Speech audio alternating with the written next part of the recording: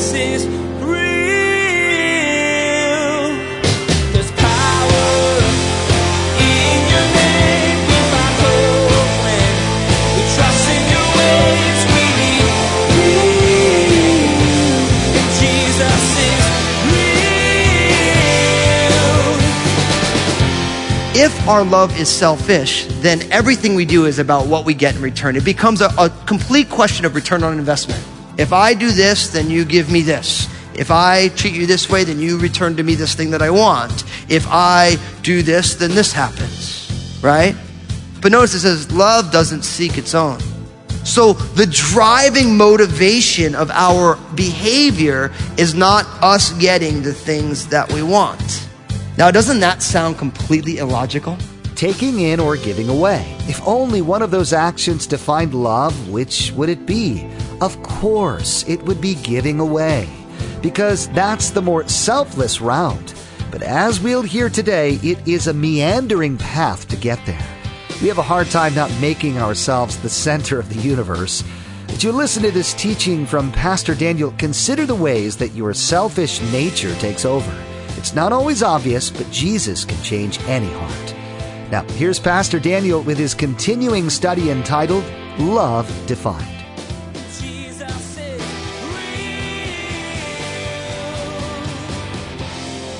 How many of you heard it said, if you would say it with Jesus standing there or that person standing there, then you should say it. And if you wouldn't, then you shouldn't. You guys have heard that line? How many things should we filter out? Because if the person was standing there, you wouldn't say it. So love is kind. You think about kindness. Kindness is a quality, isn't it? When someone is kind, you know it. And when someone is unkind, what? You can sense it. I feel blessed. For those of you who know my wife, Lynn, my wife might be the kindest person I've ever met. She's just genuinely a kind-hearted, sweet-hearted. She never would say anything about somebody. You know, and even if somebody is upset with her, she's like, you know, her response is still kind. I'm from New Jersey, so that, you know, it's like, you know, it's like, and then my wife is like angelic and sweet. And I'm just like, yeah. What you said. You can pray for me, you know, say, I'm growing too. But when you're around someone who's genuinely kind-hearted, you know it, right? You walk away feeling different, feeling lighter, feeling more free.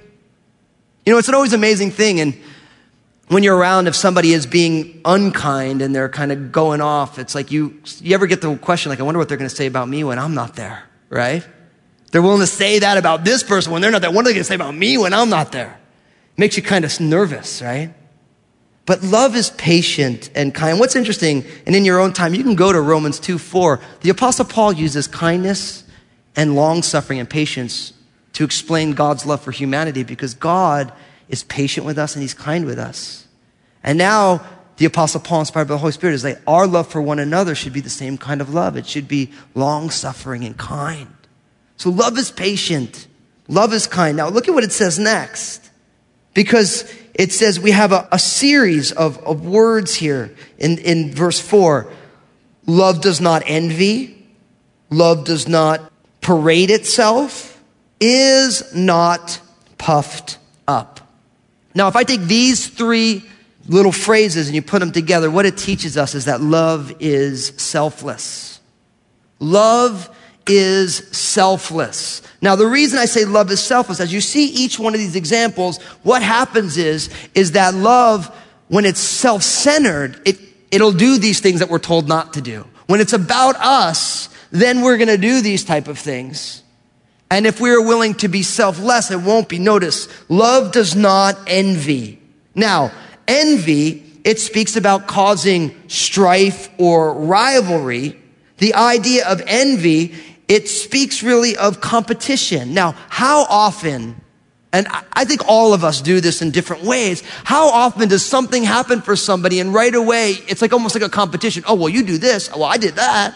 Oh, you went bungee jumping. I went skydiving. Oh, you went cycling. Well, I did a half marathon. There's that tit for tatness of humanity. See, envy is not loving. Envy is like all of a sudden someone says something and now I'm thinking about myself and how I relate to that. And if I'm building my value off of what you're saying about someone else. And then I'm going to jump in with envy. Now you might say, well, is envy a small, isn't it, like, what's the big deal? It's envy, right? Do you realize that envy murdered Abel in Genesis 4? Joseph's brothers envied him. He ended up a slave in Genesis 37. Matthew 27:18 says, for they knew that they handed him over because of envy. Jesus was crucified because of envy. Now, you know what's amazing? I've been a pastor for 15 years. Never once had someone come say, man, I'm really struggling with envy. When was the last time you felt convicted because you are envious of somebody else? Not too often, probably. We get convicted about other things because I think envy comes so naturally because we're human. But the idea is when you are unable to celebrate somebody else's victories because what's happening for them is reflecting in your own heart on you. I have an example, and it was a real world example. When I was a young pastor in New Jersey, we were planting a church. There was a couple of gals who were struggling to get pregnant, which is, for some women, that's a huge thing. It's a hard struggle. And we were praying for both of them, and all of a sudden one day, one of the gals got pregnant. Right? And people were celebrating with them, but the other gal left in bitter tears. Why? Because right away, it was, why her and not me? Now, again, there's no judgment. It's a hard thing. I couldn't even imagine as a woman who wants to have a child who can't. There'd be a lot there. But in a lot of ways, she wasn't able now to celebrate God's blessing on this other person's life because all she could think about was how it related to herself. And what was beautiful is she got pregnant 2 months later, and she came, she's like, I wish I could have celebrated. Because they were praying, they were like prayer partners together, these two gals, praying that God would bless them with a child. But in the moment, she was unable to rejoice in God's blessing on another person's life because it became self-focused. She got it and not me. And how many of us, if we look at our own lives and the struggles we have with people, if we really boil it down, it becomes a question of envy. It becomes a question of, it's really not about what God's doing in your life. It's really about what God is doing in your life and actually how it relates to me and what I don't think God is doing in my life. And anytime you're in a situation where you feel competition with another person, you feel rivalry with another person, when you are displeased with the success of somebody else, it's not love. It's just pride. And what's at the center of pride? P-R-I-D-E. I is at the center of pride. So love is selfless because if you are selfless, you can rejoice with someone who they rejoice. Even if like somebody else gets the promotion you wanted, you could say, okay, well, praise God. I'm excited for you. You were chosen. God's got something else for me. I trust you, Lord. But the reason love does not envy is because we're really not in competition with one another. We never have been. We're each called to live our lives before God. So love is selfless because it doesn't envy. Not only that, love does not parade itself. Now, some of your translation says love does not boast. It literally means to behave as a bragger or as a windbag. That's a good word. Anybody use the word windbag anymore? I think today we call it a blowhard, right? The idea here is that somebody who is unloving is always like, look what I did. Look at how I'm doing. Whoa, I did, It's all about them. It's all about them. Without me, you can't do anything. You'd be lost without me. That whole thing.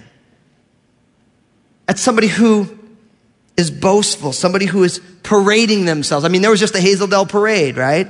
Some people live their lives as their own personal parade float. I was thinking about that yesterday because we were going into Hazeldale and all the streets were blocked because we had a soccer game and there was all these floats and it was still cool. But some of us live our lives that way. It's like, I am my own advertisement for how special and important that I am. But it's not love. It's just pride. Notice me. Notice me. I always think of in Calvary Chapel, Costa Mesa, I'd never met him. Chuck Smith had an assistant pastor named Romaine. And Romaine was he was a Marine. He was a drill sergeant and became a pastor. Nice mix. And people would come in and they would say, well, I don't like this and I don't like that. And he would say, I. Now, you couldn't get away with that today because they'd be like, you're not loving, But that's what he used to say. And then they say, yeah, but. He's like, you got yeah, but disease. Kind of a confrontational way to go about it. But sometimes you just want someone to say, I, you know? We should say that to ourselves, right? When it's like, well, I did, and you just hear yourself say, I. Right? See, I think the reason relationships are so hard in this generation is because if it's all about us and everyone's all about us, nobody gets to relate to one another. That's why relationships fail, friendships fail. Because I wanted you to do this, I wanted you to do this, and nobody's willing to meet in the middle and say, well, we're friends and we both have needs, and how do we work all this out? So, love is selfless in that it's not boastful. It doesn't seek or have a self-centeredness that seeks to call attention to oneself. Not only that, love is selfless in that it's not puffed up. It's not arrogant. It's not proud. I mean, you think of the idea of puffed up, those of you who know your Bible, the idea of sin as a picture of leaven or yeast in the Bible, that it corrupts by puffing up. And again, we saw the intro video for our Leviticus study. We've talked a lot about that on Wednesday nights because it's a common theme in the life of the children of Israel as it relates to the Passover. They need to get all the yeast out of their house for Passover. Why? Because one of the things that God is doing in your life and in my life is he's rooting out sinfulness. He's rooting out that part of us that's puffing us up. When I think about the idea of love not being puffed up, not being arrogant, not being proud, it reminds me of John 3:16, of course, that classic verse, for God so loved the world that he gave his only begotten son, that whoever would believe in him would not perish, but what? Have everlasting life. Why? Because true love gives away. And you realize when you're proud, boastful, what? You're not giving away, you're seeking to receive. So God's love is selfless because it's giving away. It's saying, this is for you. I'm doing this for you. So love is not only is it patient and kind, but it is self-giving. It is self-absorbing in the sense, I'm giving it all away. Now look at what happens in verse 5. It says, love does not behave rudely, does not seek its own, is not provoked. Now you notice, remember I said all these they're all verbs, but now we get into specific behaviors. Each one of these three that I read, I did leave out that last clause because I'm going to take it at the end. But notice, it does not behave rudely, it does not seek its own, and it's not provoked. This reminds us that we need to live love loudly. That we need to live love loudly. That in our specific behaviors and actions, we are shouting out to the world and everyone we come in contact with, this is who we are, and we are called to live love loudly. Why? Because love does not behave rudely. The idea of it not being rude speaks of the idea of shamefulness or disgracefulness. It's not in accordance with proper form. So love avoids any opportunity to be shameful or disgraceful. Now what's interesting is that God does define what is shameful or disgraceful for us in the scriptures. So love displays itself in behaviors that are uplifting and building up. Now I don't need to go through examples culturally of shameful behaviors that are now heralded as love because there's so many of them, it's almost absurd. But we have to realize that when somebody says, I love you, and then behaves in a shameful or disgraceful way, that's not love at all. True love's behavior is lived loudly out loud in such a way that is not rude in any way. It's not unseemly. It's not shameful. But not only that, love doesn't seek its own. Why? Because it's selfless. It's not arrogant. See, if our love is selfish, then everything we do is about what we get in return. It becomes a complete question of return on investment. If I do this, then you give me this. If I treat you this way, then you return to me this thing that I want. If I do this, then this happens, right? But notice it says love doesn't seek its own. So the driving motivation of our behavior is not us getting the things that we want. Now, doesn't that sound completely illogical? Doesn't that sound kind of strange? That if it's all about me getting what I want, it's not love. Now, the Apostle Paul, listen to these two verses. I'm going to read Romans 12:10 and Philippians 2:4. It says in Romans 12:10, in honor, giving preference to one another. And then in Philippians 2:4, let each one of you look out not only for his own interests, but also the interests of others. Now, remember I told you the story about Team Hoyt? The father is looking out for the son, and as he blesses his son by running in all these races, he's blessed because his son has joy. But what's interesting is he finds tremendous joy in his son's joy. Now, a lot of parents know what this is like, right? You do certain things for your children. It's funny, my father and my father's wife, Mary, and my stepmother are here in town with us. And it's fun now as an adult talking with my father about when we were kids, because I look at it from a different perspective now. My father was just telling me, hey, when you guys were getting older, I have two sisters. He's like, I never ate a hot meal with the family. Every meal I ate was in the microwave. And he's like, yeah, because you come home from work, you guys are already out, and I'm eating a meal and I'm running to the game. And you think about the sacrifice that parents make for their kids. And you know what? You're like, hey, that's what parents do, right? Because it's loving. You're saying, look, I want my child to blossom, and I actually have joy watching them become the people that they are. See, a love that is truly fulfilling is not self-centered. It's actually God-centered and then other-centered. Because you start to find your joy in other people's joy. You say, oh, when I take care of this person and they blossom, I have such joy in the blossom. But what happens is that if we are self-centered and selfish and we start seeking our own, we don't have a joy in anything because we're not getting what we want. When really satisfaction and fulfillment in love comes from watching somebody else blossom, not focusing on our own blossoming. That's powerful, isn't it? Because we live in a day and age which says you need to find yourself. You need to love yourself. You need to look out for number one. And the Bible says, no, if you look out for number one, yourself, you are going to be miserable. And what's amazing, isn't that the culture we live in? We live in a culture where everyone's miserable because it's all self-focused. What do I get out of the deal? Why don't I get it out of the deal? It's funny, I got a coffee from Starbucks, and there was a little sleeve on there with a quote from Oprah Winfrey. Why are you guys laughing? And the quote says something in effect, live from the heart of yourself. Don't seek to be perfect, seek to be whole. And I thought to myself, does that make any sense at all? Think about it. How do you live from the heart of yourself?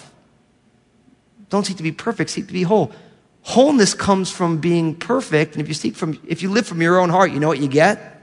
Yeah, you get living from your own heart. How many times have I told you guys, don't follow your heart?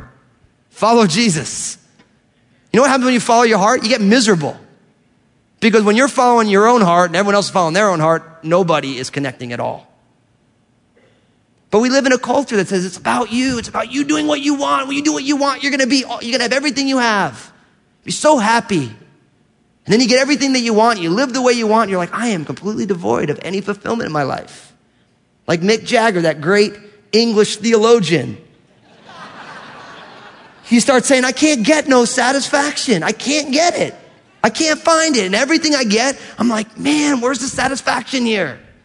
And you live your life like Ecclesiastes taught us, grasping for the wind, grabbing the wind. I can't get it. But love doesn't seek its own. Love puts somebody else in front of ourselves. We say, it's not about me. How does this impact other people? What does it mean? Not only that, we live love loudly because love is not provoked. Wow. That means it's not easily angered. Why is love not easily provoked? Because it's kind. See, we know that we are in a selfish place when somebody can do something and it provokes us. We become reactive rather than proactive. If you're the kind of person, and we all struggle with this in different ways because God is growing us up, but if you're the kind of person that somebody does something and automatically you lash out, you know you're in a selfish spot. Because if you love with the love of God, you're free from provocation. Someone can't provoke you to be what you aren't because God is loving and God dwells in your heart and you're connected by the Spirit to that. When you watch Jesus through the Bible, do you ever see Jesus provoked? No. No set of circumstances ever has Jesus acting any way other than perfect. People came to him to test him, this or that. He's never jumping in the mix, but instead he is patient and calm in that, and he deals with every situation with what's right in front of him. It's not that he doesn't fall into the trap of all of these things. But how many of us are easily provoked? You did this to me. How many of us in our marriages would say, I wouldn't be this way if you weren't that way? See, love's not provoked because it's love. Love says, you are whoever you are, and I am a child of God, and I am not going to allow these circumstances to provoke me because I'm patient and I'm kind.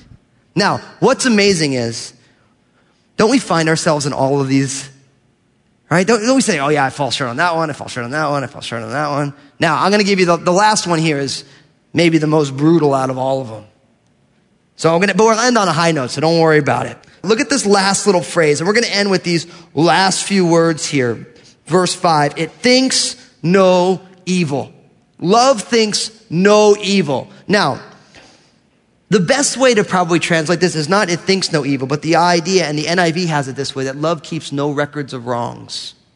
Love keeps no records of wrongs. What does it teach us? It teaches us that true love is rooted in forgiveness. It's rooted in forgiveness. Now, how often do we have the laundry list of all the things that somebody did to us? Right? It's like bullet points. Bing, bing, bing, bing, bing. Right? It's like, and you say, so what's up with your relationship with that person? Like, well, this and this and this and this and this and this. Yeah. He's saying that love doesn't do that. Why? Because love is rooted in forgiveness. Now, what's funny is, we know that when God loves us, he forgives us for all the things we did. Now, people always say, well, does God forgive and forget? Well, I'm here to tell you, God can't forget anything because he's all-knowing. Does it make sense? It's a philosophical issue. So you can't say God forgives and forgets, but just say, but it says that he remembers our sins no more. God's remembrance of our sins is that he knows absolutely what every one of us done, but he doesn't hold it against us anymore. He lets us off the hook for the affronts that we did. So God is not asking you or me to forget what someone did. He's just saying, because it's rooted in forgiveness, you don't have to hold it against them for the rest of their lives. Jesus is real. When you don't rejoice in someone's blessing or try to put yourself in the middle of every relationship, there is no love. As Pastor Daniel said, love is only selfless when it's not arrogant, shameful, or rude because someone else is at the center. God is doing some amazing things with Jesus is Real Radio. It's our vision to see Jesus is Real Radio on more radio stations worldwide and to help change lives across the globe. You can help see this vision come to life by sending a gift of any amount to 7708 Northeast 78th Street, Vancouver, Washington, 98662. Again, to send a gift of any amount to Jesus is Real Radio, simply send your gift to 7708 Northeast 78th Street, Vancouver, Washington, 98662. Jesus is Real Radio is the radio ministry of Daniel Fusco of Crossroads Community Church. The messages that you hear each day here on Jesus is Real Radio were produced from messages that Pastor Daniel shared on Sunday mornings and the midweek study. It's our prayer that this teaching from God's Word blessed and encouraged you in your walk with Jesus Christ. Place a marker in your Bibles and join us next time as Pastor Daniel explains how love doesn't rejoice in iniquity. There are things in all of our lives that break God's heart. We need to find them and ask Him for forgiveness. Well, that's all the time we have for today's broadcast. On behalf of Pastor Daniel and the entire production team, we invite you to join us again for the next edition of Jesus is Real Radio.